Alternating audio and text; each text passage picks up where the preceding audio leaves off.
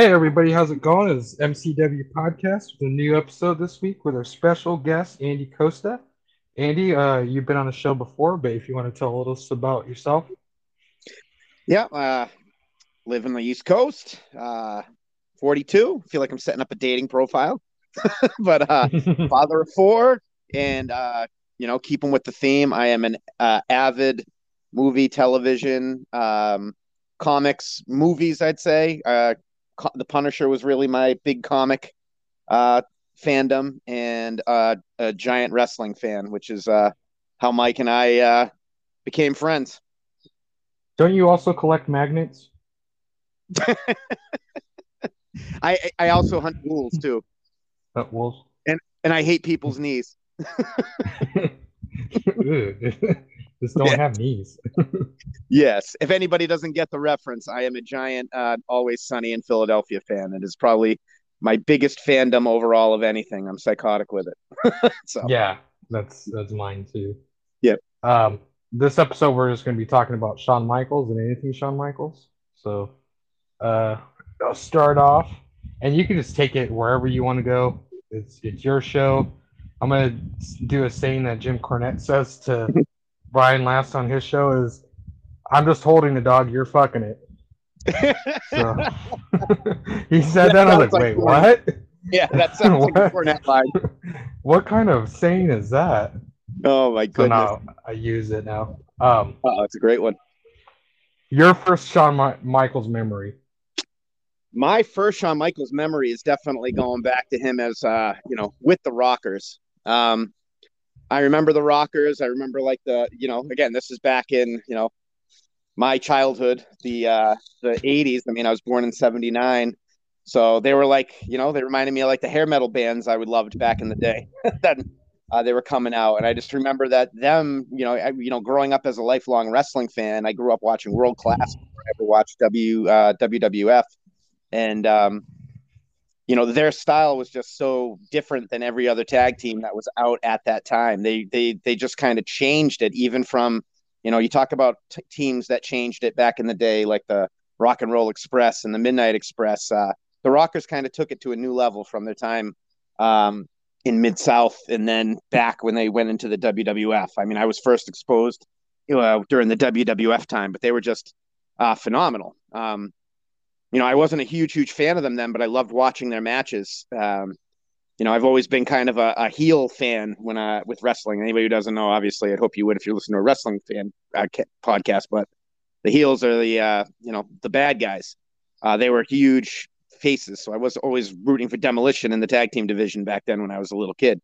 But one of the biggest moments ever to me, still in wrestling, and I was not even a fan of Shawn Michaels at the time. I didn't become a fan of Shawn Michaels until the last 5 or 6 years when I got back into wrestling. I hated him, but the one of the greatest moments, top five of all time to me, and what I would say is top two heel turns of all time after Hogan at Bash on the Beach, coming out as the third man with the NWO, is him turning on Marty Jannetty and throwing Marty Jannetty through the barbershop window. Um, I hadn't seen anything like that on WWF TV. You didn't see much blood back in that day on WWF. I was used to seeing that in my other leagues that I used to watch. And it was just so violent, and he just became so cocky and arrogant right from there. Um, but that scene with him throwing him through the window and Bobby Heenan's commentary is just one of my favorite moments of all time. He jumped through the window. Yeah, look at that coward. He's trying to escape. I think it's the exact quote that Heenan says. And I just yeah, remember with Marty. I always felt like Marty, going back as a kid and watching it, Marty mm-hmm, was the bigger deal, and you thought he was going to be the better one of the two mm-hmm. when they split up. But oh, sorry. Um, and then Sean was just kind of there, and Yep. then once Sean did that, that's when you're like, oh, like that's for me. That's when it clicked. Like, oh, this guy's really good, and he has a personality. Yeah, and I mean, it was, right after that is when they started with the pairing with him and Sensational Sherry. And because back then it was they didn't know if he really could speak all the time, so they gave him a mouthpiece to start, like they do with a lot of people when they go on a singles career, when they first kick off. And they gave him Sherry, and Sean's theme music, which he still uses to this day when he shows up places. Originally, Sherry was the one who sang the first theme of "Sexy Boy," and then Sean did his cut later on.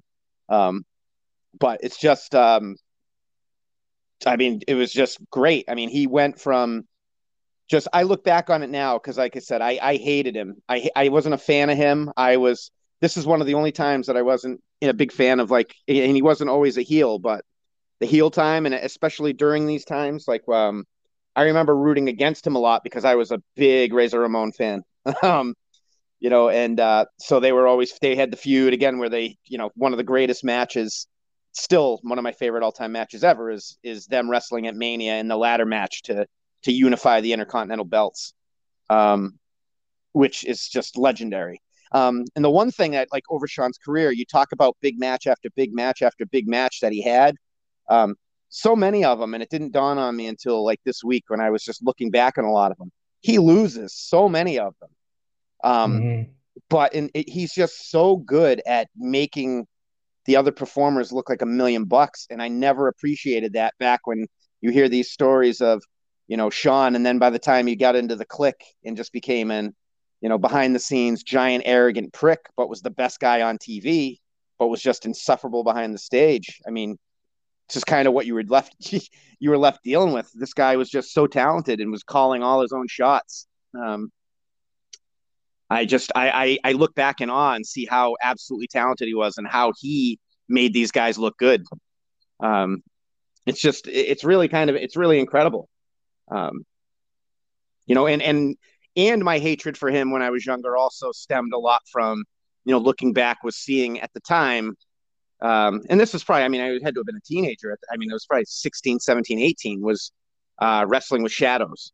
I remember seeing the Bret Hart Wrestling with Shadows documentary after the whole Montreal thing, and really just despising Sean at that point. Like, as a person, I couldn't stand him. I just thought, you see that stuff behind the scenes, and you knew he had to be involved. Yeah, he seemed like a weasel, He did, like in real life. Like but he the just a funny thing little. is later in life, once you hear the whole story about how Vince made them all swear that they wouldn't say anything, and having to carry that burden of that lie for a long time when he was trying to, like, get rid of it, he didn't want to carry it. And then you find out now, now that you're older, in hindsight, knowing a lot more about the wrestling business as a 42-year-old man than I did at 17 when that all happened. My whole attitude on that whole situation has shifted to Bret Hart was being an enormous prick and a crybaby, and he shouldn't have been. It was a prop belt. Like, you can't lose in Canada. Are you shitting me? So your boss tells you to lose, you give him the belt back. So, I really don't have, as Scott Steiner would say, any sympathy anymore for Mr. Hart in the Montreal Screwjob.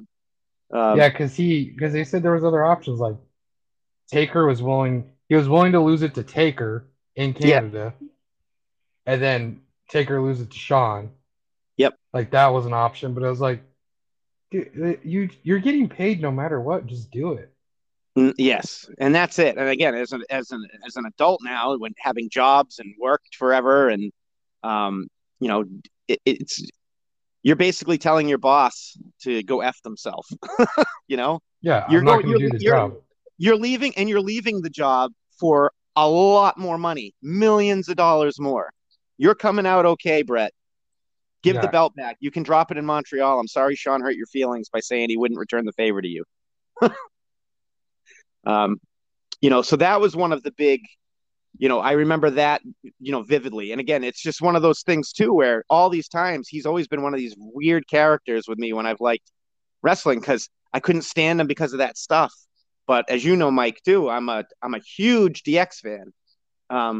And so when DX hit, that was just like enormous, enormous. yeah, Like they were huge, changed the business. And when you look back too, there's so much stuff when you talk about the Attitude Era, which is my all-time favorite. I know it's you can't watch half of it, and a lot of it would get canceled in 2022. But it was by far for me the most entertaining era of all. And Shawn, has only started getting credit for being the guy who ushered in the Attitude Era with people always talk about Austin 316, but Vince will even say it, and Bruce Pritchard has said it on his podcast a bunch of times, that it really got ushered in that night that Shawn got his ass chewed out by JR because he stuffed the gauze down his little shiny biker shorts and pretended he had a giant hog in the ring and kept pointing at his package. The next day, Vince showed up and said, "We need attitude." That was attitude. Yeah. It's just, you look back on all these things, he's been such a major player, even with being such a jerk. I mean, the curtain call, everything he's been involved in transformed the business. He was a revolutionary. He was just a prick and pissed off a lot of people along the way early on. But for me, it's during that time, and then I got with the Attitude Era. I mean, Shawn hurt his back with Taker, and then he was on and off TV for a while. He couldn't wrestle anymore, and you find out later on in life that because I remember I'd be like, why? They'd have him on as commissioner. I'm sure you remember these times, Mike. They'd have him on as commissioner, be on for a few weeks, then he'd be gone. He'd be like, why isn't he on like every week? He's so entertaining. Why don't you have him on commentary? It turns out he was just so pilled out and hooked on drugs from all his major injuries, and now he wasn't working and he had nothing to do but get messed up all the time, that they were keeping him off of TV because he was so erratic. So it gives you kind of a different perspective on the man, that what he was dealing with in that time frame, because I remember him just being very, very up and down, off again, on again TV, just and it just didn't make sense to me, because when he was on as commissioner, I thought that worked really, really well for that role for him. When he did the commissioner, wasn't that when he brought the midget out, the Bret Hart midget? No, the Bret Hart midget was the night after Montreal. Okay, because that was one of the greatest. I remember I was like, Bret's coming back, what the heck? And then I saw that, and I just Shawn could do no wrong after that, even though it was wrong. I mean, if you're talking even like promos, like he's just his whole, like when you talk about wrestlers and the whole package, like Michaels in the ring, if you're doing a scale of 1 to 10, I mean, Michaels is the highest 10 that there ever is in history. I don't know if there's another guy outside of him, maybe Kurt Angle, are some of the guys that pop into my head as the best in-ring performers that I've ever seen, that just are on another level. When you talk about promos and stuff, Shawn to me can be such, he would be very hit or miss, but when he was on, he was on. And I just got done watching the episode of, it's called The Resurrection of Shawn Michaels for Ruthless Aggression Season 2 on the WWE Network on Peacock.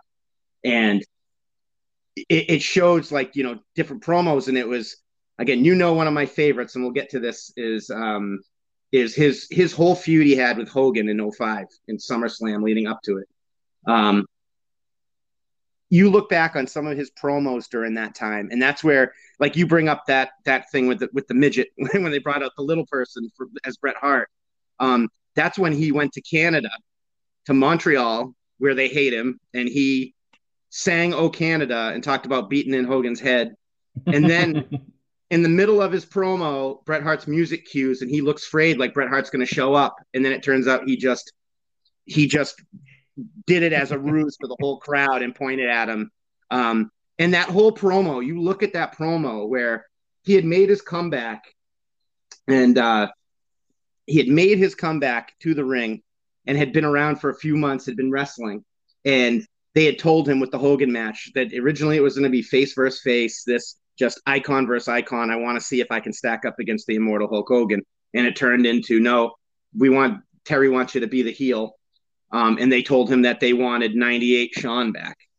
And he goes complete 98 Shawn in a lot of those promos.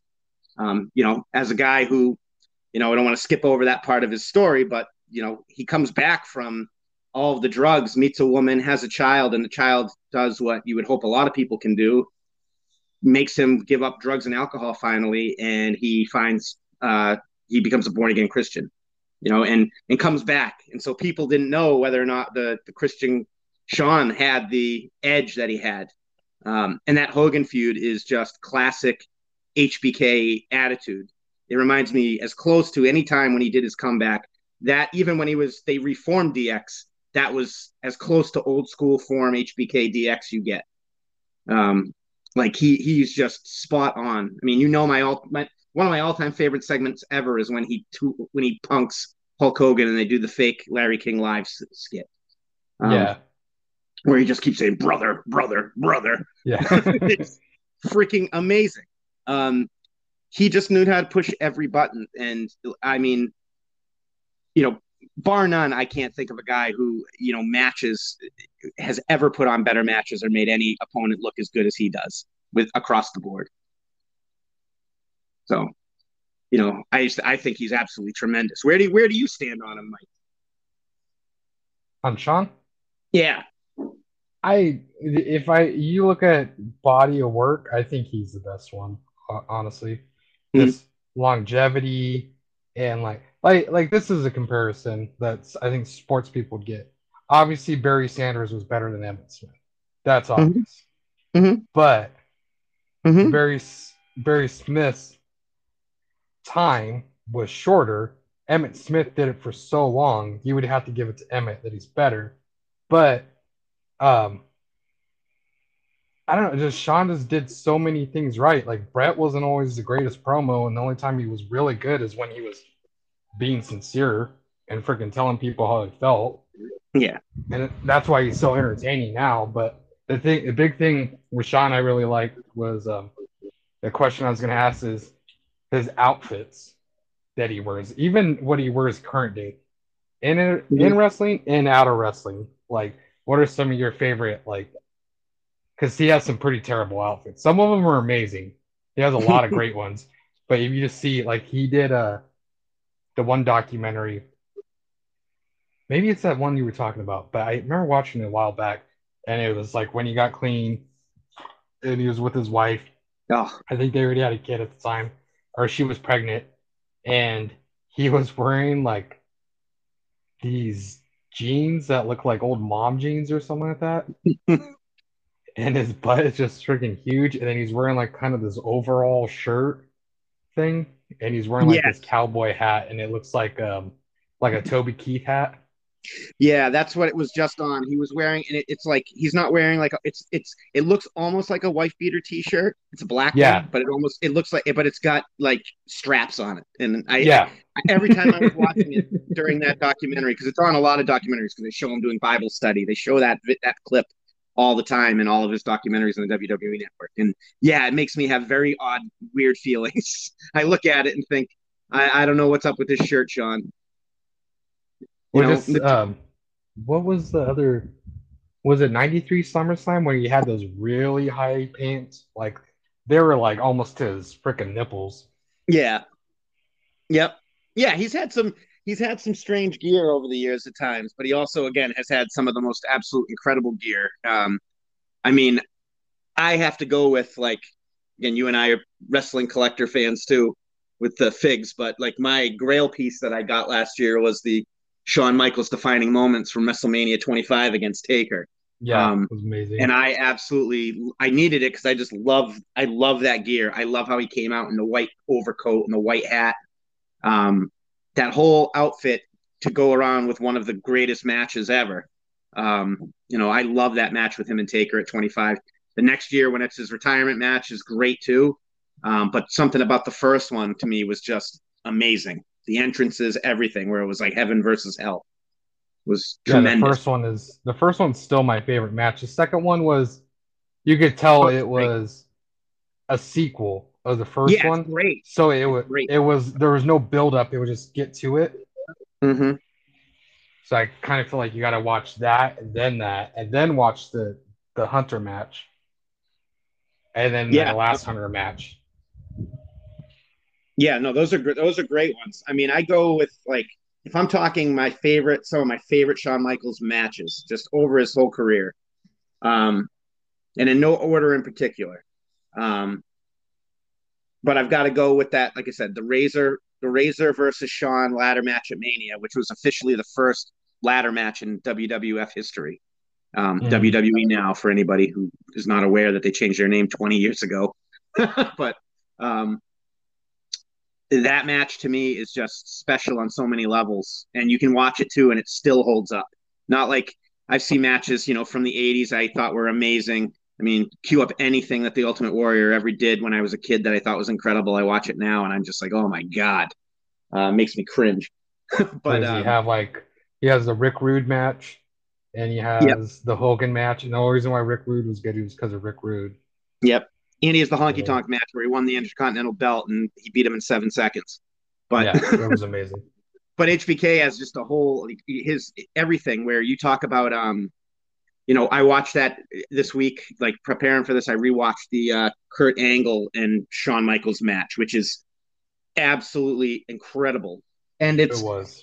when you watch it, it's because there's this slow build. Like the first 5-10 minutes of it, all they're doing are rest holds. They're doing like wrestling holds where Shawn's basically trying to show Angle that he can kind of keep pace with him in a real wrestling match.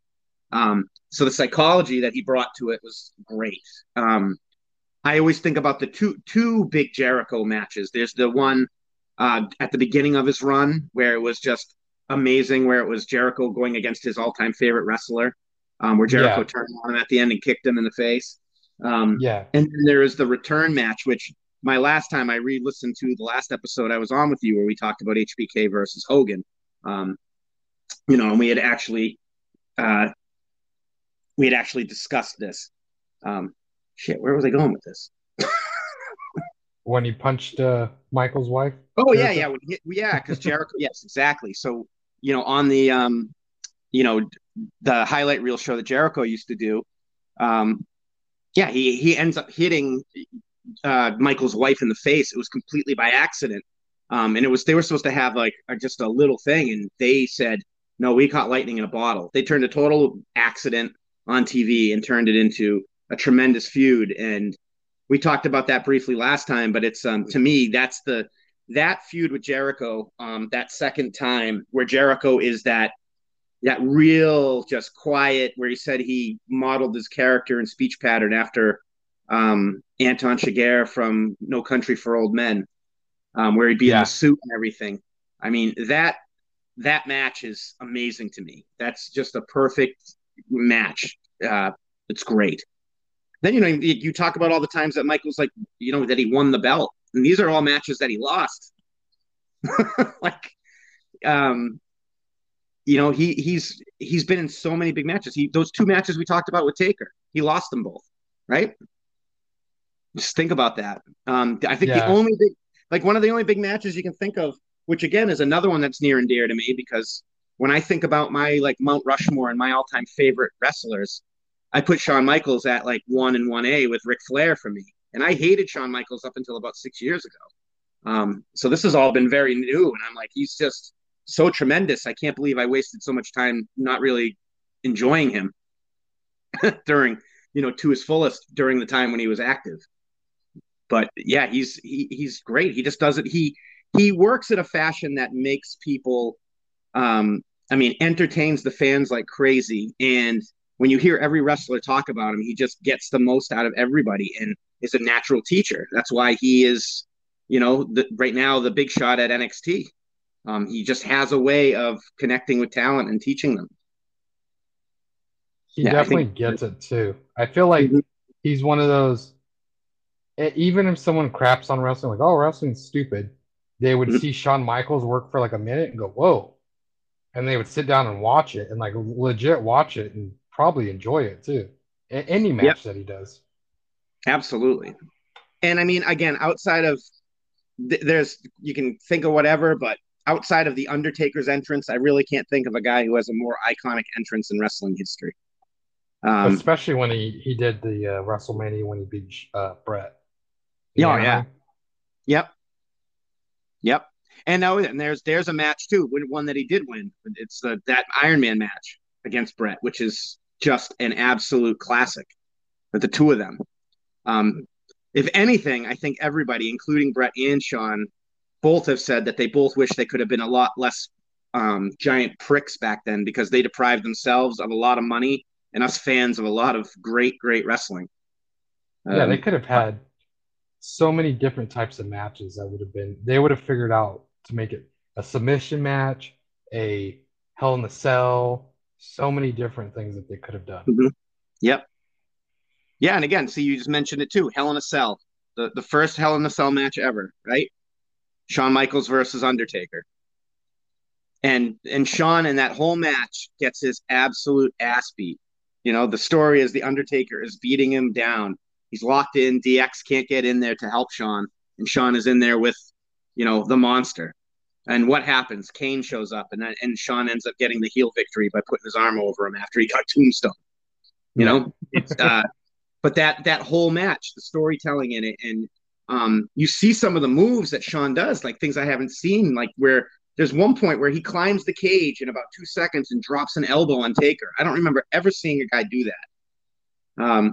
And I'm thinking about like his signature moves in the ring, like when I was watching that documentary earlier, and I was thinking to myself, I'm going like Shawn Michaels in the ring to me is my all-time favorite, and the only elbow drop that I have ever seen to me that is better is Macho Man's. Like I love when HBK drops that elbow off the top rope, or whether it's through a table or to the ring.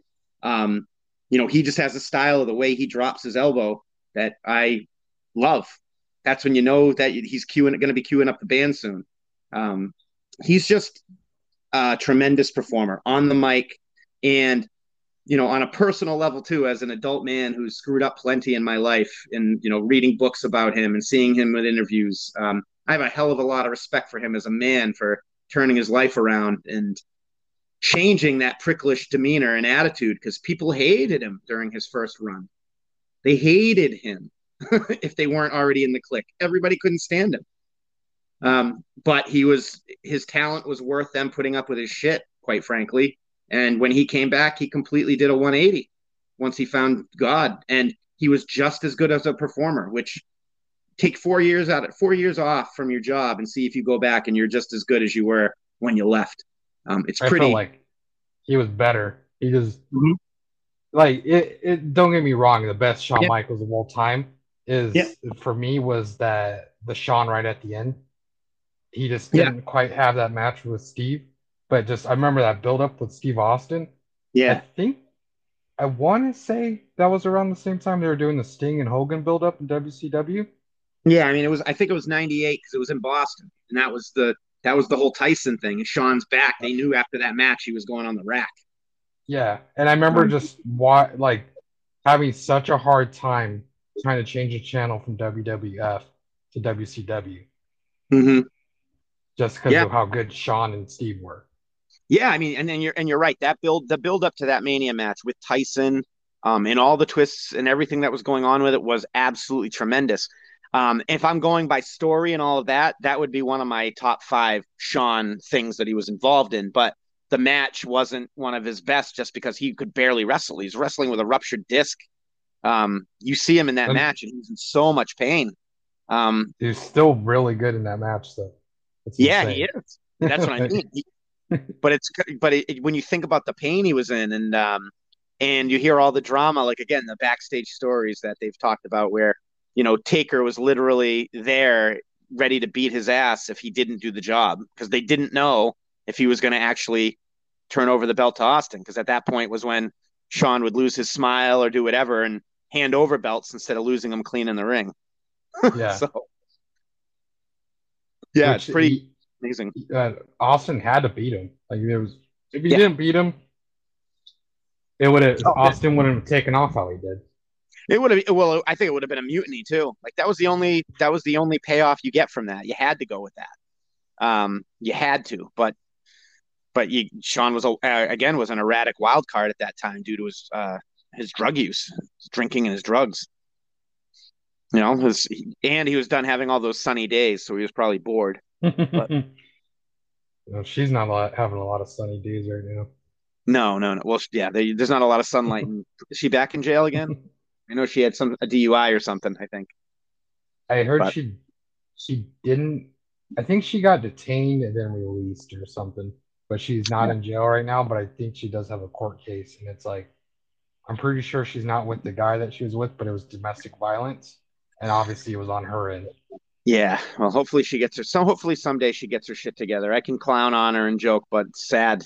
Don't want to see anybody. I've seen enough people go down from drugs and alcohol abuse, and hopefully she can turn it around at some point. It's um, I I don't think she's a good person, honestly. That's I that's, mean, that's my opinion. I think that's a big part of it. I mean, at some point you just, well, how can you be? I mean, after all that stuff that she did, again, she was running around with Shawn Michaels, and everybody, including her boyfriend Chris Candido, knew it, and she still says that he never knew, and he may have never brought it up to her, but he knew. Yeah, Um, she would say like, "Oh, we were broken up during that time, but we were yeah, living together." I'm like, "That what?" yeah, yeah, yeah. None of that makes any sense. But yeah, I mean, Shawn is just a an amazing, amazing talent. Everything that again, his in ring persona, his delivery. I mean, whether he's doing it on his own, whether he was part of DX, whether times when he had a manager, when he had Sherry, when he was freaking. I mean, we didn't even talk about again when he brought in Diesel. He's basically Yeah. responsible for Kevin Nash. We brought him in from WCW to be his bodyguard. Um, the talk about the cheesiest tag team name in the history, the two dudes with attitudes, him and Diesel. But if you don't get much more '90s than if they came out wearing Varney France T-shirts and glasses. Um, but it's he was great. I mean, between that, the matches that they had during that, I mean, they talk about the new generation, and that was during one of those times where they say the wrestling business was down, and you can only imagine how the business would have suffered if he wasn't there at the time.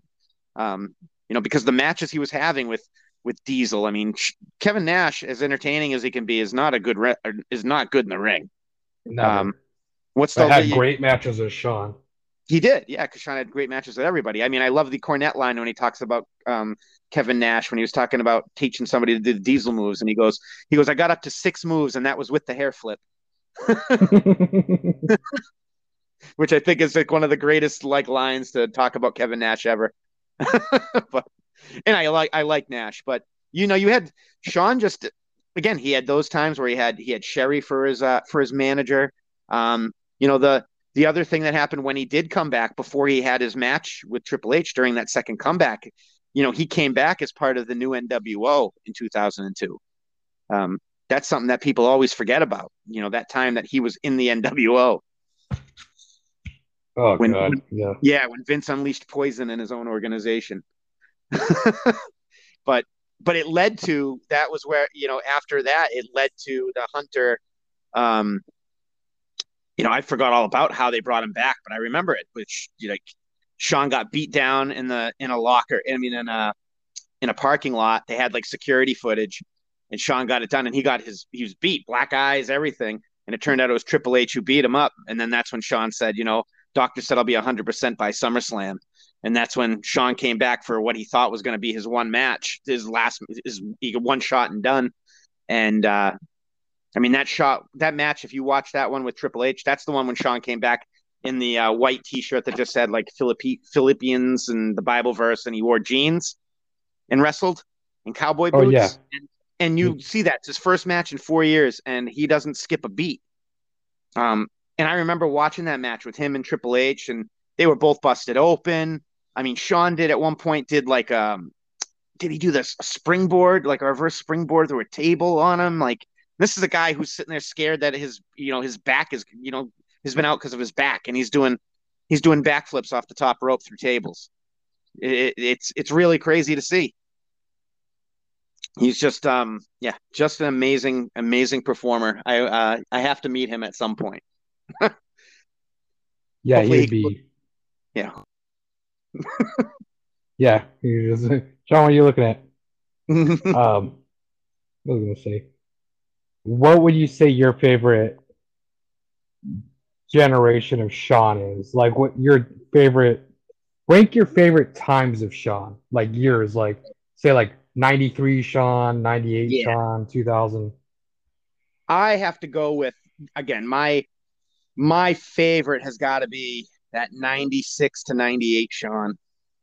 And for me it's all the swagger. I'm not even talking about even the ring. It's just that was when it was peak a hole, but that was when DX came in, and that period with him and DX where they first came together, all the stuff that him and Hunter were doing leading up to them becoming DX, where they brought in China and Rude. It was, and then all the crap they did after that with, you see the stuff that with, if you go back and watch that, it's so freaking funny, so out of place. You would never get away with it today.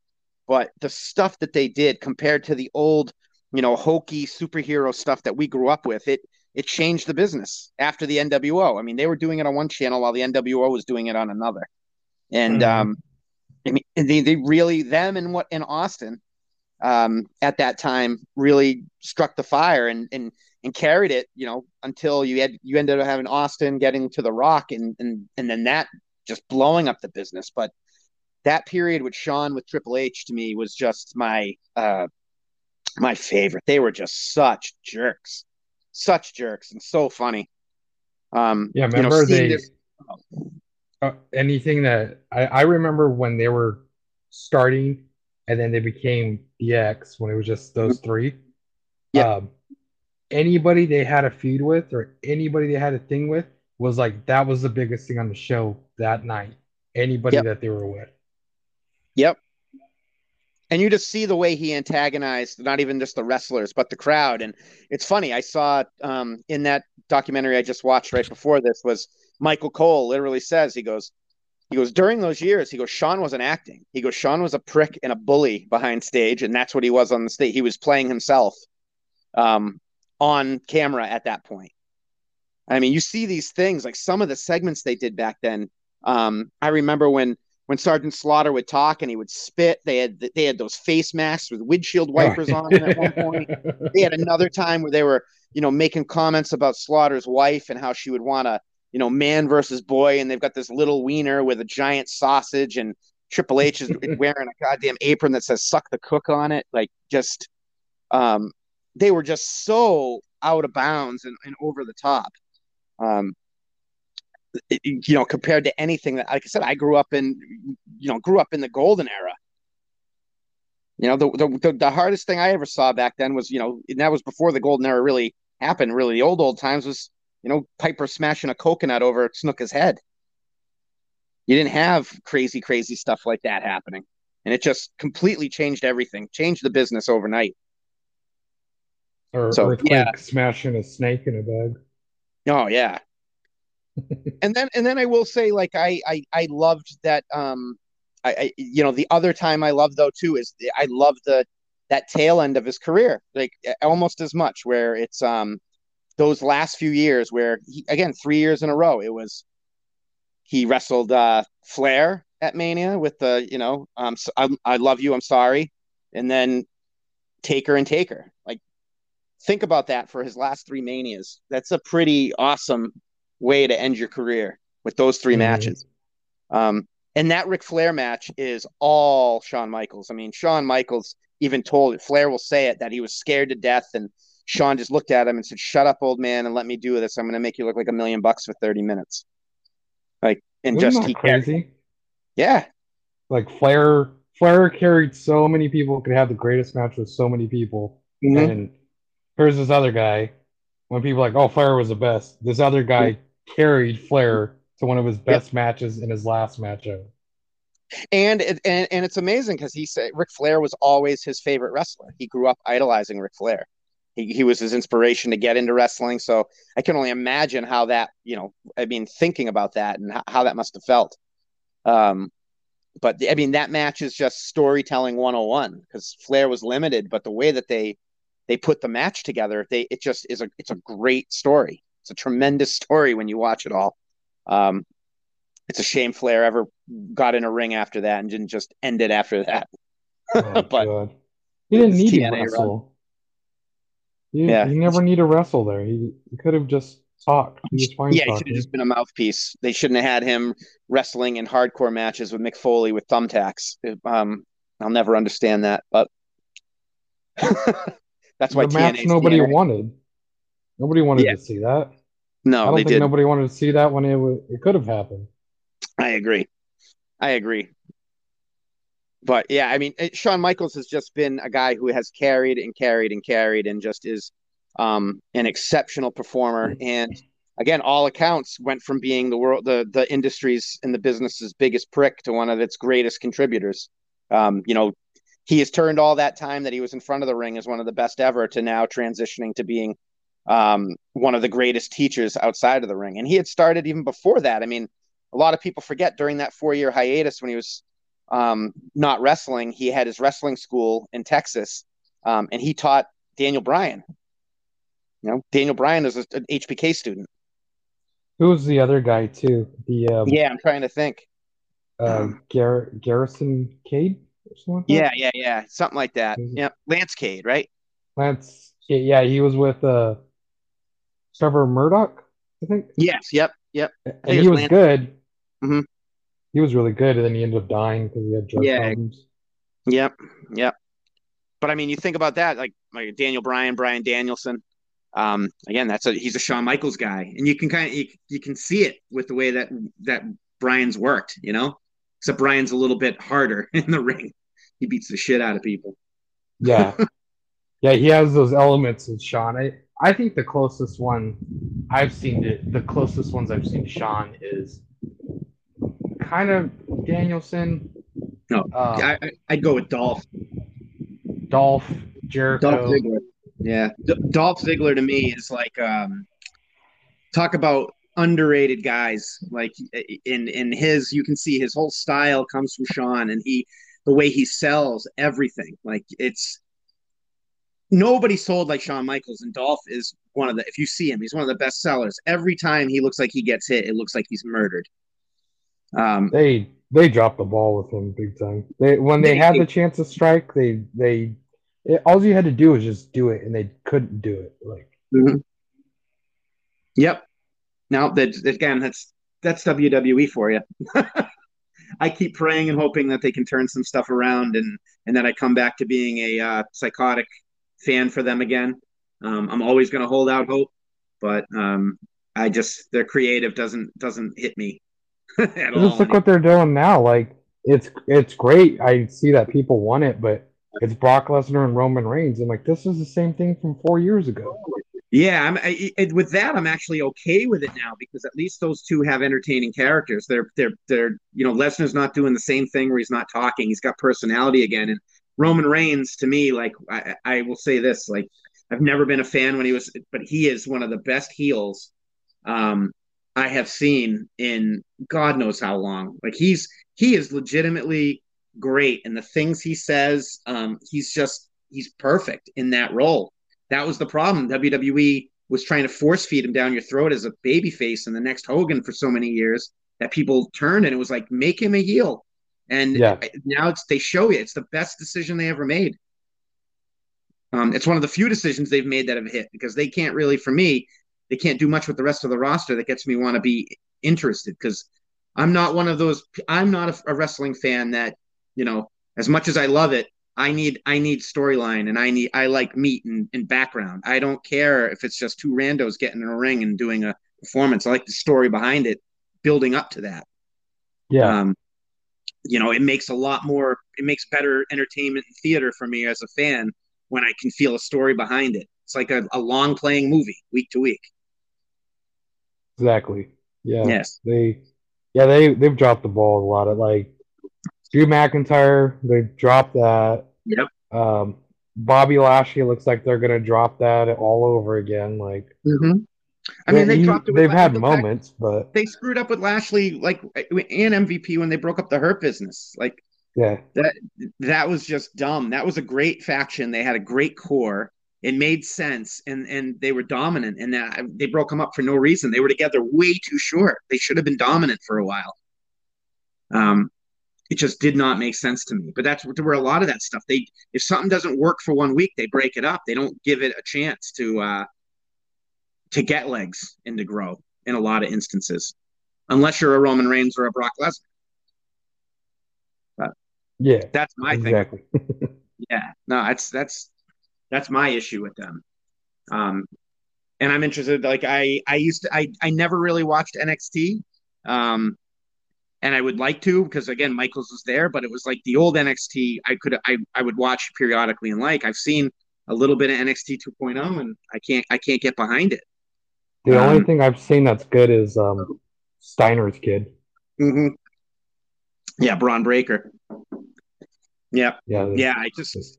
I don't know. It's a weird state with wrestling right now. You've got all these companies now. You've got it's again at a boom period with AEW back. You've now got EC3 putting a promotion together with Adam Scherr, who used to be Braun Strowman. Like you've got these companies coming up. In WWE, that's the sad thing is they are so big. They're too big to fail. They make billions based off of their TV deals um, and they're traveling that they can make money despite putting out a poor product at times, which is insane. yeah. They're on another level.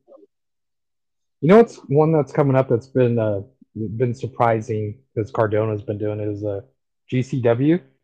They've been Yeah, making no, a lot of yeah, noise. very entertaining. I mean, Cardona's just been he's a hustler. People can say whatever they want about him, but that guy busts his ass. That's the thing I respect about Matt Cardona. Is he hustles and busts his ass, and he's a very very very creative guy. That's I don't have. another guy they dropped the ball on big time. He could have. Oh yeah, well I because wouldn't say quite win the championship, but just be right there, like Mhm. challenging for like a John Morrison Yep, type career. something and Miz. again, I think the most telling thing was how I've heard that story. Brian Myers has told it numerous times where every year at like after Mania, they would be telling you the story. Like they would pull everybody together and say, "The brass ring's there. You need to go and get it." Um, and after the year where Cardona was over all on his own, and the fans loved him and they wanted him, they said that was that year if they stopped giving the brass ring speech. That was the end of Yeah. it. Um, because they were like, "Nope, he went out. He got himself over. We're completely lying to our talent." So, um, yeah, it's crazy, but yeah, it's just wrestling is at such a great boom period in a state right now that I want all of the companies to succeed, and I want WWE desperately. People say things, and I'm like, I'm not a hater. I just don't enjoy it right now, but I'm hoping they'll bring me back.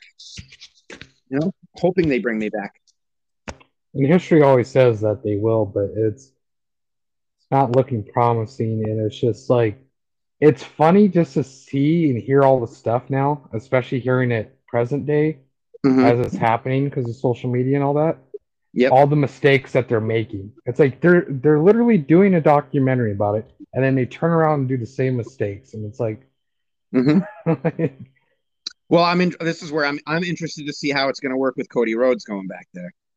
That's that's going to be a very telling sign to me because you know, part of me get when at the time when I got back into wrestling like 6 or 7 years ago was, Cody left WWE, went on the independents, and really built himself up. Um, and then now he's bolting back there, and I just we'll see what happens with that. I don't know what's in his contract, what they're giving him, how his creative is set up, but it's just very suspect to me, the whole thing. yeah, he's going back and freaking doing polka dots or something. Like Yeah, I'm saying it's that, or are they going to bring back Stardust again? yeah, they're gonna screw with him. He's just gonna be like how Dusty. If Dusty was that great and they screwed with him, they're gonna screw with them. Like Yeah, I mean, who knows what's going to happen? I'm okay with it because people are saying, "Oh my god, I can't believe he left. AEW's in trouble." I'm like, AEW's in trouble. I'm like, we're at a point now in the period where you want talent to be jumping back and forth. AEW signed so many people early on, and now they've signed better talent. They're going to have to let people go. So I saw Cody leaving as, you know what? Now you've got all of these studs that you've been signing. You just gave up more free. You gave up free time. You freed up TV time for some of these other guys. Um, I don't see it as an issue. And Cody hadn't done himself any favors in the last year for me. So no, I mean, I don't. He seems to get in his way. His wife seems to help get in the way too. yeah, I mean, it's just more of they tried and tried and tried so many times to get Brandy over every week with a different gimmick, and it was like, just stop. You know what? Like she does work behind the scenes. She's okay on the mic in certain times, but stop trying to put her in as an in-ring performer. They've got a lot better women in that division that should be getting that TV time. You want her Yeah, to be a manager, great. but just let her. Don't always have her out there as much as you've tried. It didn't make sense to me. I think she should have just been like a backstage reporter, like an interviewer, and that's it, and just leave her at that. She's fine at that. That's what she did in WWE. She was fine. Mm-hmm. Yeah, no, I don't disagree. I'm just very interested to see how that whole scene is going to play out, um, and with just AEW in general. I mean, they've grown so much, and they've got so many people now at the top of their food chain. I just don't know how they make room and keep everybody happy. I Yeah, think Impact's going to get better and better. That's one of my. Hopefully, they get some money and they can keep growing because there's so much talent out there. I yeah. mean, eight, Impact is trying to build people up. mm-hmm. That's why I was really shocked that, like, say, AEW signed Danhausen. Danhausen's great. Like, I don't know how they work him into television and angles. I feel like he would have been able to be on more on an Impact or something, but wouldn't have had the audience. So I get it, but I'm very intrigued to see how they do the whole Danhausen thing. Because that act is so different and so unique. I don't know how it works when you in that sort of environment. I kind of feel like they need to have Matt Hardy just have a moment of being broken Hardy and Mm-hmm. have a match with Danhausen. Oh wow. How he does his Yeah. matches. I think that'd be perfect. Well, I'm waiting to see when Jeff's going to show up because Matt and Jeff are wrestling on the Indies right now. They're actually wrestling, I think, this weekend here in Massachusetts. It's either here or next week or something. They're wrestling at a VFW here in Massachusetts. Oh, right on. That'd be cool. Yeah, I forgot where it was. Maybe it's next weekend because I think the dates. I'm going on vacation to Florida, and I think it might have been during that. Because I was like, holy crap! If I could go see the Hardys and actually, you know, get Jeff to sign my Ultimate Edition, that would have been pretty sweet. But And what was I gonna say? Gosh, I don't know what I was gonna say. Oh, I know. One of the things I wanted to do is like a hypothetical. mm-hmm. Say Sean, just hypothetical. If you could stick Sean in WCW Mm-hmm. or ECW, in what time Sean would you put? So it would have to like match up like 97 Sean with 97 WCW. And how do you think it would? How do you think it would have went if he went to either of those two? Oh man, geez. Well, right off the bat, I don't. Again, and I'm a big ECW guy. I don't think he would have been a good fit there for his style. So I'd go with WCW. I'd go with WCW by default in that realm. Um, and I'm just thinking in my head, it's just one of those things that how crazy would it have been if they somehow brought him out as the third man instead of Hogan? You know, I don't Yeah, think it would have had the impact that Hogan is because Hogan being the face forever and a day. But you know, you have that sort of thing. WCW at that time, he um, hopefully, well, that's the thing. I mean, he's so good, but WCW buried all of those smaller, quicker wrestlers.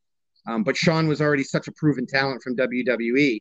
But but then again, WCW, we also all know what they did to Bret Hart too. So it's so hard. I think WCW would have been if you had to pick between the other companies, WCW would have been the better fit for him and his style. what do you think? Like 98 Yeah, Michaels?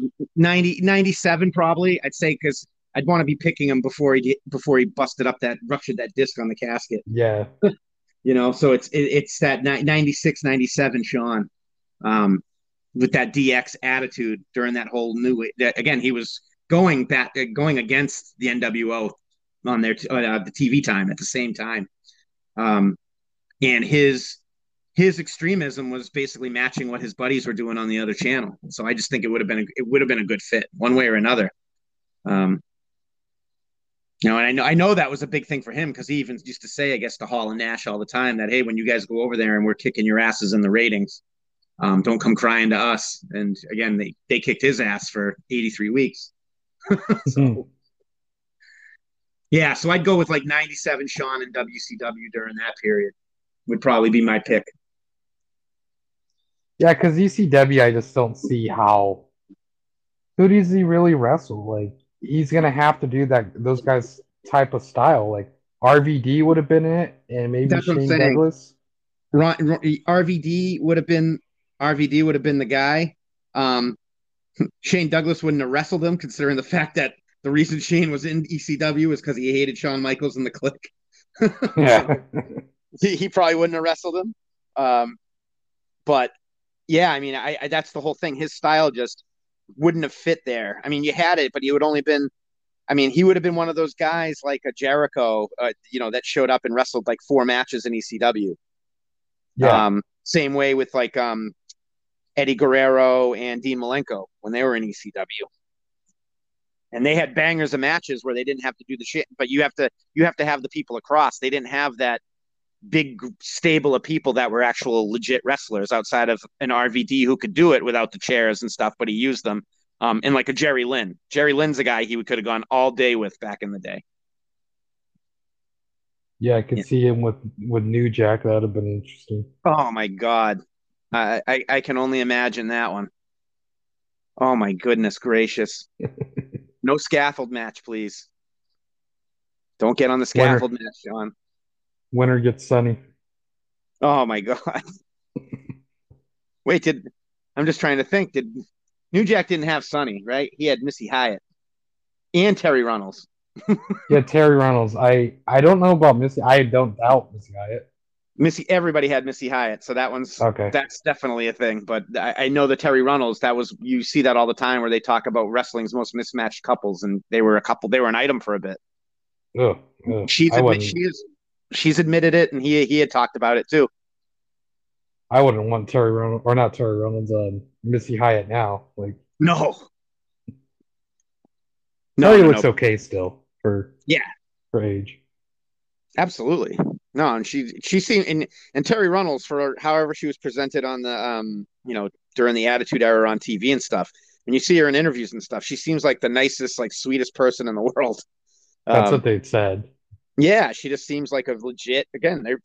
I think that's the thing that people always forget. When you're dealing with these wrestlers, it's like they're all playing a role. It's like acting. It's just physical acting. They're stunt people that actually play a role. And um, yeah, it just, I don't know. It's crazy. HBK definitely would not have been an ECW guy. I couldn't. That wouldn't have worked out well for him though, and he wouldn't have gone out with any of those people. Sonny. Well, he did go out with Sonny. He didn't go out with her. Yeah. Yeah, just imagine him being Shane Douglas there. Like, how Oh Shane Douglas was in WWF. yeah, Dean Douglas. Ugh, gross. was, that was a very weird period of wrestling. Very very weird period of wrestling. When everybody had an occupation. Yeah, and it's funny because you could see when they're trying to change. Like one of my favorites, again, because I listen to Something to Wrestle too. I used to listen to it all the time, and one episode I always listen to is one of my favorites is the Brian Pillman episode. Um, and when Conrad is given the rundown of the episode when Austin is going to Pillman's house and Pillman's got a gun, the famous episode. Um, Mm. he's literally talking about how he's like, they keep cutting into this thing, like, oh my God, they got a gun. And he's like, all of a sudden you hear Conrad and he goes, and then we cut back to the ring. He goes, and then he's like, we've got a plumber versus the fucking Sultan. Like, what the fuck is this shit? Bruce, what is this shit? It's like, it was crazy. They were so erratic. They were trying to change, but they were still had their old values, but they were changing halfway. Like they had certain people they were moving with, and then they still had this occupation, old school nonsense going on. So it was that stuff's a very weird period of time. That whole like 96, 97, 98 WWE is so strange to go back to before the Attitude Era really hit.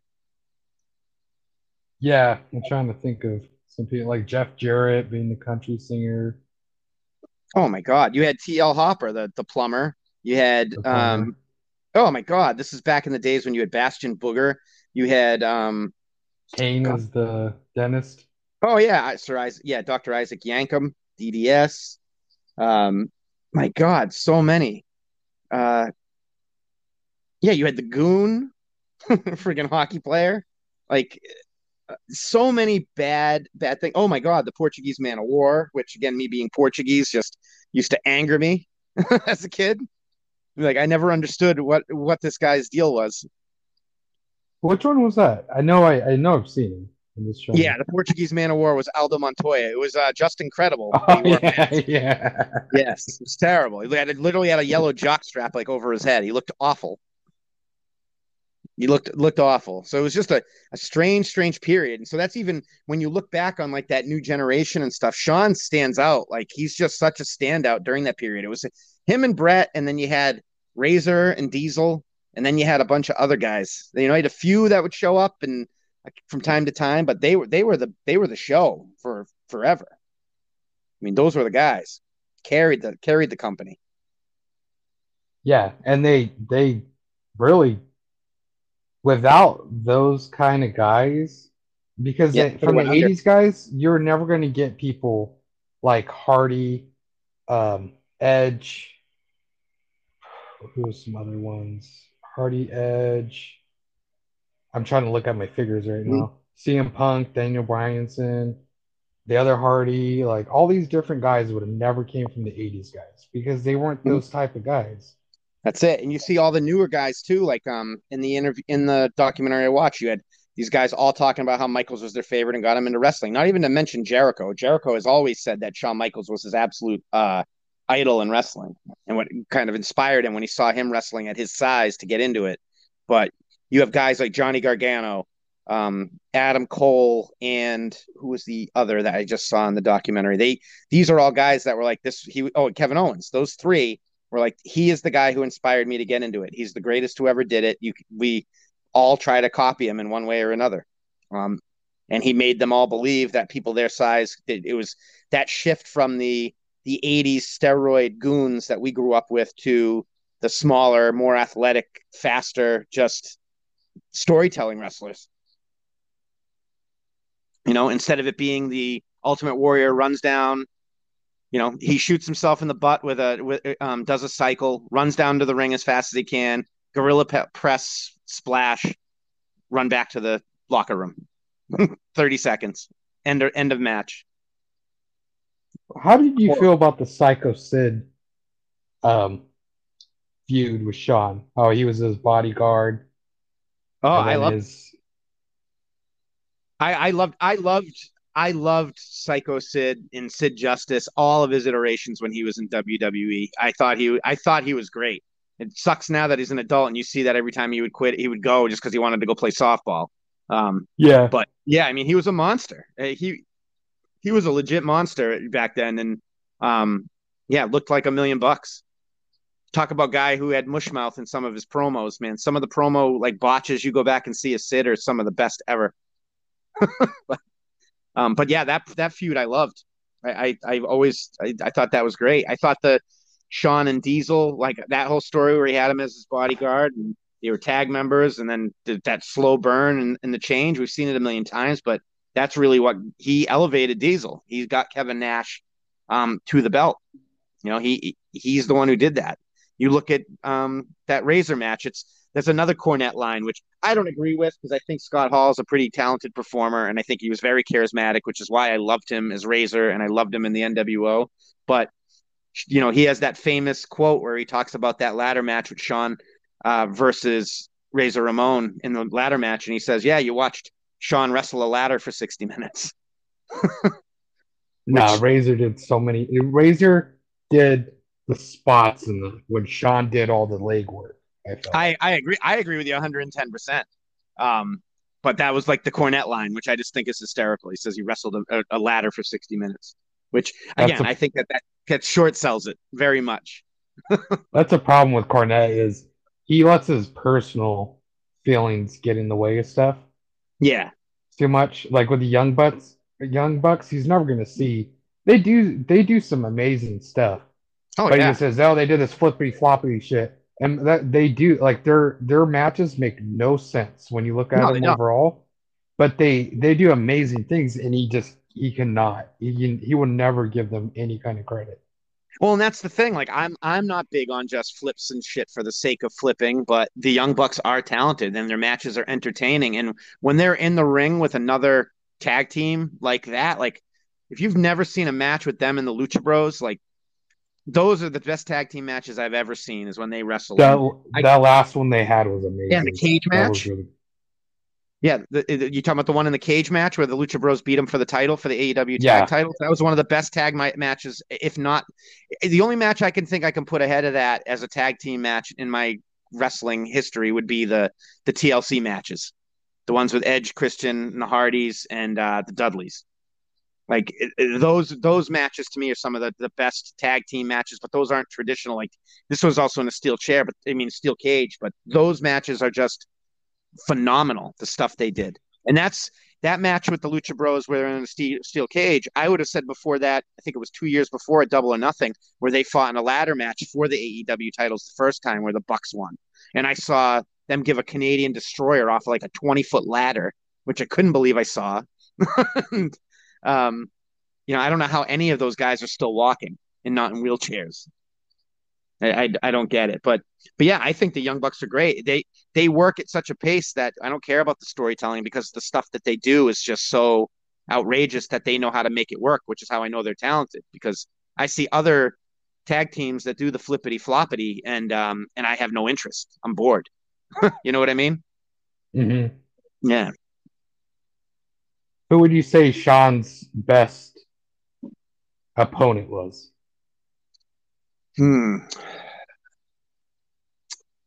Man, best opponent. I mean, God, I have a couple that I would go because I would have to go. I'd have to say Taker because he had so many amazing matches with Taker, and then ended his career with those two Mania matches. So Taker to me would probably be number one. Um, Uh, when you think of that, you think about the Hell in the Cell match. You think about the casket matches they had, and then all the other normal matches that they had over the years. And then another one I would say would probably be Triple H. Um, even all the time with DX, but when those guys had matches, they were just so clean. They knew how to work together. And his comeback match with against him, where he's in the jeans at SummerSlam, where he thought it was just a one off, is just that is an amazing, amazing match. And Triple H talks about it all the time. How before the match, Shawn Michaels' mom was he saw he saw Sean's mom and she was just emotional. And Triple H gets all choked up talking about it. And he just went up to her and he's like, I am not going to let anything happen to your boy. Like, don't worry. Um, and he was like scared to death because he's like, how do I know that we're not going to go out here and I'm going to hit him once and his back's going to crumple and he's made out of glass. He goes, I had none of that. And he goes, and then Sean's doing these flips and all this. And I watched that match this week. I don't know how these guys can even act because like you see Michaels during that match and the sell job he does because Triple H the whole match is working his back because obviously that's the story. And Michael sells it like he is absolutely just shot and dead to the world every time he hits his back. That I don't know how Triple H didn't just stop in the middle and go, "Oh my God, I killed him!" Like we need to, give the X ref, get the stretcher. Um, mm, it really shows the art of what these guys do. So I'd say Triple H is probably is second after Taker for me with HBK. Unfortunately, with everything else, like we didn't get a lot of Brett. I put Brett in the top five, but we didn't get enough Brett. Um, Sean didn't get to wrestle Austin a lot because by the time he was coming back, Austin had already or was already on the process of retiring. So we didn't get a lot of enough with him in Austin. So yeah. Yeah, yeah, they so could have had I a got to go great take. match. Yeah, I've got to go Taker with it, all day. Yeah, with Brett, it seemed like the timing was the same thing with Steve, is the timing was off. Yeah, they had their moments, but the timing was always off. Like right when they could have, just they couldn't. Yeah, yep. No, I agree. And Very Hogan could have been amazing, but Hogan blew that up. Well, again, and it was amazing for what it was. So I love it because again, I just the match, like I say, is people have their favorite matches for a reason. That Michaels Hogan match for me is like a top five personal one because it's just so entertaining and over the top. And my love of Shawn Michaels and my dislike of Terry Bollea kind of makes it elevated in my mind. All the drama you hear behind the scenes, and again, me getting that glimpse of old school '98 dickhead Shawn during that feud really elevates it with me. which is great because I think it just proved a lot of people like it's like yeah, I was kind of a dick, but I could turn this off and on whenever I want to. That's how good I am. Well, yeah, and I think it shows what a performer he was because again, that was also the Catholic thing. I mean, the born again Christian thing, where is he going to be able to turn it on? And he did. And he found a new way when he came back during that return. Like, that's one of the fun. excuse me. One of the funniest things is when you go back to, I think it was 2007 when DX reformed for the second time, him and Triple H. Um, and whenever like Triple H would make comments or like things that would have been like the old school DX, like Shawn, he would make comments. I saw a clip earlier where he said something about he was dreaming about all these cheerleaders, like getting to it. And Shawn basically pulls out a blindfold and he's covering himself because he's like, nope, I'm I'm not getting involved in this stuff. Or they'd have girls like Flash and Shawn, but before it would happen, he'd be like, oh, look over here, I'm going to go like work the grill. And he'd turn. And then all of a sudden there'd be like girls with lifting their tops up and Shawn's not seeing it because he's the good Christian boy now. So it was just, like, their second run was still really, really good for DX because they made it like a straight comedy run where they were just ragging on the McMahons. And it was great. It worked. It worked for what they did. That's one of my favorite things ever. The when they played Vince and Shane. Oh yeah.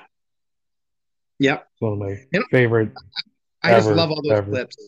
Oh yeah, I just love all the clips too. Like the one where Shawn is just backstage and he's just super kicking person after person. It's just great because I forget what Triple H says, and he just says something. He's like Shawn. He's like what? He's like just super kicks like five people in the back for no reason. Yeah, he is saying that he's not controversial enough or something like that. Yeah, something like that. And he just starts kicking people in the face. That's great. Again, Yeah, you watch wrestling because you want to be entertained. That's why I watch it. I want to be entertained, and I'm never not entertained when Shawn Michaels is on the television. And I'm talking about I go back and I watch matches now, and I'm like, this guy is good. By today's standards, with all the flippy flops and all that, you're like, this guy is still the best in everything he did. I remember him, and really, that's when I really, really liked Sean. Like it just took off for me, like how like the first time really clicking with Sting is he was having a feud with Mr. Perfect, and it was on Raw, and they were Mm-hmm. fighting outside of it wasn't Madison Square Garden that they did Raw at, but wherever they were doing it at, I forget the Mm-hmm. name of it. And like Sean jumps out of a limo, like the roof of a limo or something like that, and him and Perfect are just fighting out in the street. Mm-hmm. And I remember their feud through that and watching that as a kid and really just liking Sean, knowing how good he was then. Yeah, I vaguely remember that, but now I'm wondering because like I said back then I used to not like Sean and I loved Mr. Perfect, so I was probably rooting for Perfect back then, which is probably why I don't remember it. And I think Um, that's when Perfect had gotten hurt too, mhm. right before. I think he was like 94, 95, Mhm. right, when he was out. I believe so, yeah. Because then he came back for Yes, a bit and then he left again and went to WCW. yeah. I remember he was doing. I think that's when he was doing announcing. Didn't he do announcing right after Macho left? Yeah, yep, he did for a bit. Yep. Okay. Well, again, and there's also the time like again he'd been in and out of it too. Like I don't remember, but there was the time I mean, again, early on where Perfect was around, where he was, with Heenan and Flair, which to me is just one of the greatest like threesomes in ever. Wish it lasted longer, but Flair, Bobby Heenan, and Kurt Hennig together is just that's just an unfair trio to think about in today's standards. And whatever happened, when Flair won the championship, and then Ramon comes up, and drinking champagne with him. And I don't ever remember any kind of story after that. Like Ramon just showed up to drink champagne with him. That was it. Yeah, I don't know. Yeah, I don't remember. I have to go back and look at all that stuff. I've rewatched like the Attitude Era, um, like on the network and stuff. I need to go back and start watching some of the older stuff like that. Get back into the early '90s time frames. But some of it just doesn't hold up for me. Where I'm like, oh god, this is too hokey. So, Like the new um, generation for me, like I could watch anything new generation, even though it's terrible. It's like the mhm. original Ninja Turtles cartoon. It's Yeah, never going to be bad to me, even though it's bad. yeah. No, I hear you. I mean, we all have nostalgia things like that, where you watch something and it doesn't hold up, and then it's certain things where I'm like, I don't care how bad this is, it's great to me. It's always going to be Yeah. great to me. It's like comfort food. Hmm. Yeah, I have that with a lot of like it's just funny when you see like classics. Like one of the things not to transition, I guess it's not because it's technically still wrestling and movies for your podcast, but like I'm looking at my one of my pop figures and it's the John Nada They Live one that I came in today. And it's like I remember seeing They Live when I was in 88 or 89 when it came out, and I loved it as a little kid. I watched it with one of my sons a year ago, and it's still holds up. Still a great movie. Um, it's better than so many action movies that come out nowadays. That's pretty much like a perfect action film to me, and Yeah. It's amazing. it really is. It's a great movie. Great movie. But it's entertaining. It just holds up. But it's just that's one that does. But then you watch other films. I'm trying to think of one, and I'm like, oh my god, this just really sucked. Like I remember I tried to show my kids this movie that when I was younger it used to be on HBO. It's again a hokey ass movie, but called Teen Witch. I don't know if you ever heard of it. Awful. Yep. And I loved it when I was a kid. And I tried to watch it with like my girls a few years ago. I was like, oh, this movie was so like cheesy, but it was great. We made it through about a half an hour. They were so bored. They were like, Dad, this sucks. And I was like, you know what? It does suck. It was not entertaining in the slightest watching it now that I wasn't a kid or a teenager. It was awful. But it's Yeah, never there's a going to be lot as of fun as movies. it's never going to be as fun as the Marvel universe for kids. So what are they going to do? You know? Yeah, there you can't touch that. You can't. You could put like the original Thor that was boring, and it's a decent movie, but you throw that back in the 80s or 90s, it would have been the best movie around. Yeah, exactly. Whereas like the Thor movies are kind of just like, they're okay, but compared to the other MCU movies, they're kind of lame. I'm not a The big Thor solo movies aren't great. He's great when he outside of Ragnarok, I should say. Ragnarok was awesome. Ragnarok's amazing, and then Thor, the first one's okay. The second one, the Dark World or whatever, was garbage. I did not like that one. It's one of my least favorite MCU movies. But Yeah, like the first Captain America, same thing. yeah, the first Captain America is just a retread. I like it, but I don't need to see it again. It's not like when you see the like for me, the Winter Soldier is just great. And then it gets even better where you're doing like Civil War to me is one of my favorite MCU movies. I love Great. Civil War. Yeah, I think it's terrific. Um, and that's when you're first seeing people team up and everything. It was just for me, it was just something completely different. What was the new one that just came out? The one with the Asian guy. Uh, Oh, Shang-Chi? yeah, I couldn't say the name, so I wasn't Yeah, trying. Shang-Chi and the Legend of the Ten Rings. That was really good. That was really good. The Yeah, new I enjoyed it. the Black Widow, that was good too. And I Mm-hmm. just it had the vibe of the Civil War, so I'm like, oh, that makes sense. And Yeah, I liked Black Widow a lot. I saw. When did I watch? I had COVID in January, so I watched a lot of TV. And so at that point, in one of my COVID days, I binge watched Hawkeye in like one laying down, and that was tremendous. Hawkeye was great. I haven't Um, even tried it yet. oh, I highly recommend it. It's really really good. And I was a little weird because somebody had told me that it was like it's okay. It was tremendous. It was absolutely great. Like I highly recommend it. Out of it's as good as some of the other Marvel series. Um, But I mean, we'll watch for it me, then. yeah, I highly recommend it. If you haven't seen it yet, it's worth watching. Definitely I worth was watching. I was not gonna watch Peacemaker when you said like you have to watch it.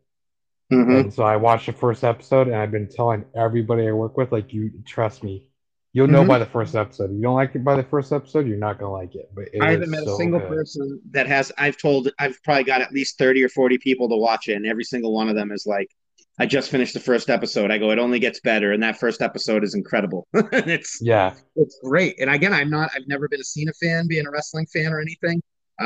You talk about like this, like now I am a John Cena fan. He is Peacemaker. He's so good on that show.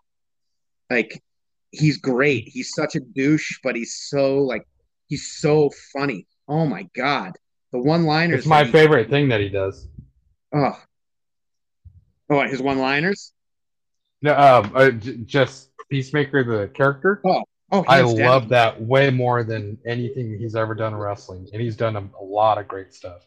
Yeah, no, and he's so good in this. It's when you see a guy who you see an actor or an actress who absolutely embody a role. Like it's it's funny because like when I saw like say when I saw Deadpool, I remember being like, man, Ryan Reynolds is perfect. Like he is Wade Wilson. There's nobody else that can be Deadpool. Like Ryan Reynolds was made for Deadpool. Um, Peacemaker, like I saw the Suicide Squad, and I was like, okay, see, it was funny in that, but it wasn't the same kind of vibe. Once you got to that show, you were just going, holy crap, like this is genius. Like, he's so good in that role, and to me, James Gunn is just one of the most talented and creative people in Hollywood. I don't think he gets Yeah, nearly enough credit. To he me, I told he, somebody he's the anti Zack Snyder. he gets it. He you could tell with him, he can make a like a Godfather type movie. Like he Huh. could do it, but he knows what people want. He knows Mm-hmm. how to make something amazing, but he also knows how to like I know how to present this where it looks amazing, but has a story and music and all these different things that people want. This is what they're Mm-hmm. going to enjoy the most. Well, that's what I mean. Like, it's just such a different. Like, again, you go into this and you're like, the fact that he chose to pick as the glam rock hair metal as the soundtrack for this whole show, and that Peacemaker is like obsessed with that music, and it fits the show perfectly. It's incredible. Like the music just fits everything, and the dialogue, the wittiness. It's just like I tell people when they don't see it, I go because for me, I remember when I was watching all the Marvel movies, the first time I saw like always the tell for me is when I see these comic book movies, which are comics that I know nothing about. Like I hadn't read an issue, but I still see them and I'm blown away, like and interested. And I remember seeing the first Guardians of the Galaxy movie and being like, man, that movie was awesome. Like blown away, loved the Yep. music, the dialogue, everything. And Peacemaker is just a hard R version of Guardians. It's got the same kind of vibe with the ultra violence, and the over the top dirty humor, um, and the pacing of it with the dialogue, the characters. I mean, there's not an unlikable character for me on that show. They're all great. By the end of the eighth episode, the finale that I watched last night. Um, oh my god, did I you watch the watched it finale? also. I watched it last night. Yeah, incredible, right? The cameo at It the was end. I don't want to spoil it yet because it's still new yeah. for everybody, but oh my god, the cameos were incredible. Um, just the way that whole scene did, when he's just like, "Oh, time you show up, we're done, you fucking dicks," or something like that. Yeah. It's You just have classic. you have sex with fish or go have sex with a fish. Yeah, That's just a yeah, rumor. He's like, it's not a rumor. Like yeah, yeah, exactly. Yeah, and then he's like, "Fuck you, Barry." It's great. Yeah, the whole thing is just it's great that that whole show has just been amazing. And that's what I tell everybody. I say, I've never been, because that's what they say to me first off, all my friends, because they're not wrestling fans. They go, well, you're a wrestling fan. You like John Cena. And I'm like, I hate John Cena. I go, I've never liked John Cena. I respect him as a performer, but the character of John Cena, the hustle, loyalty, respect, I hated him. I'm a Boo Cena guy. And I'm yeah. like, I love him in this role. Like, he's made to play Peacemaker. I hope he I, plays I this always forever. I always tell everybody they I tell them everything that you said, like, oh, it's got this, this, and this, and they're like, okay. And I tell them like the soundtrack, like it's got Cinderella, and one guy's like, well, I'm watching it just because of that. And then I said, and he's got a pet bald eagle called Eagly. Mhm. And the one guy goes, What? His name is Eagly? Yeah, Because that's he's what an they all say eagle? to me. I'm like, yeah, his name's Eagly. And that Yep. dude, like, I it was I saw him walking his car. You could see him still laughing from it. Like just Oh, the name. oh my God. It's just like I remember seeing Cena do in that movie Blockers, which I thought was funny with the whole butt chug Yeah. scene. Um, Yeah. and within like 10 minutes of Peacemaker, he surpasses anything he did in that movie, just with the dialogue and how quick he is, like his delivery, everything. I really was impressed with Cena as an actor on the program, like on the show. He's good, like in the right role. He's so freaking funny. Did you ever Um, see him in that stupid movie Trainwreck? yes, And he's banging Amy Prowler and he's just like, yeah. yeah, look at Or these Amy Schumer, arms not and Amy Poehler. Amy Amy Poehler, I like. Amy Amy Schumer's Amy terrible. Prowler like, I'm sorry. Yeah, A, Amy Schumer. Ugh. yeah, Amy Schumer, you're gross. You're Blech. Yeah, yeah. But he was funny in Trainwreck. He's been funny in a lot of stuff. He was in another movie. It was with Amy Poehler and the other woman who used to be on Saturday Night Live, where he was like a drug dealer and he's all tatted up Oh and stuff. yeah, Baby Made a Mama. cameo. Yeah, Baby Mama. He was then Yeah, he did that firefighter movie where they were the hotshot guys or Rangers or whatever. That one was pretty funny. yeah. I didn't see that one. That was funny. It, it's good. It's like a good one to watch with the kids. It's like a chuckle but it's funny Oh, though. There's a lot of funny parts. It's like yeah. And then PG actually, maybe. I just remembered he was in Daddy's Home too, also, which is a favorite of my kids. My kids love that movie. That is a Yeah, great movie. I forgot he's in that as the ex's new husband or whatever, or boyfriend. But yeah, no, that's a good one. But yeah, Peacemaker. Anybody listening that you haven't watched Peacemaker, trust me, you need to get on that. You need to get on it ASAP. It's great. Yeah, you'll figure out pretty quickly if you don't want to watch it. Yeah, but I don't know any single person that I don't know Well, one. yeah, even Amanda, like Amanda's she she likes what she likes, but if something's Mhm. really good, she'll watch it. And she watched the last three episodes with me, Ah, and she's like, "That's really good." And I go, "We can rewatch it right now. I'm not mhm. doing anything." Like, Yeah, and that's the thing. The show, the dialogue and everything is so witty and so quick that like I watch it over and over and over again. I've seen so many of the episodes like multiple times because they're just so funny. The characters on it. I love Vigilante. Like Vigilante is amazing he on won that me show. over. He Oh won my me over god. big time. Oh my god, he's incredible. Some of the things just I'm not going to spoil it, but yeah, just what he says. I don't like the way that fabric feels when I pee, touching my bum or whatever it is. Like he's 2 year old. That like that part right there, and again the part I won't spoil it for anybody, but just the part with the white supremacists in prison. That's all I'll say. That part right there endeared him to me. Just anybody who walks up to a group of white supremacists and asks, "Says why don't we have a conversation and talk about African Americans' contributions to American society?" Like What did I, he I tell the just one dude?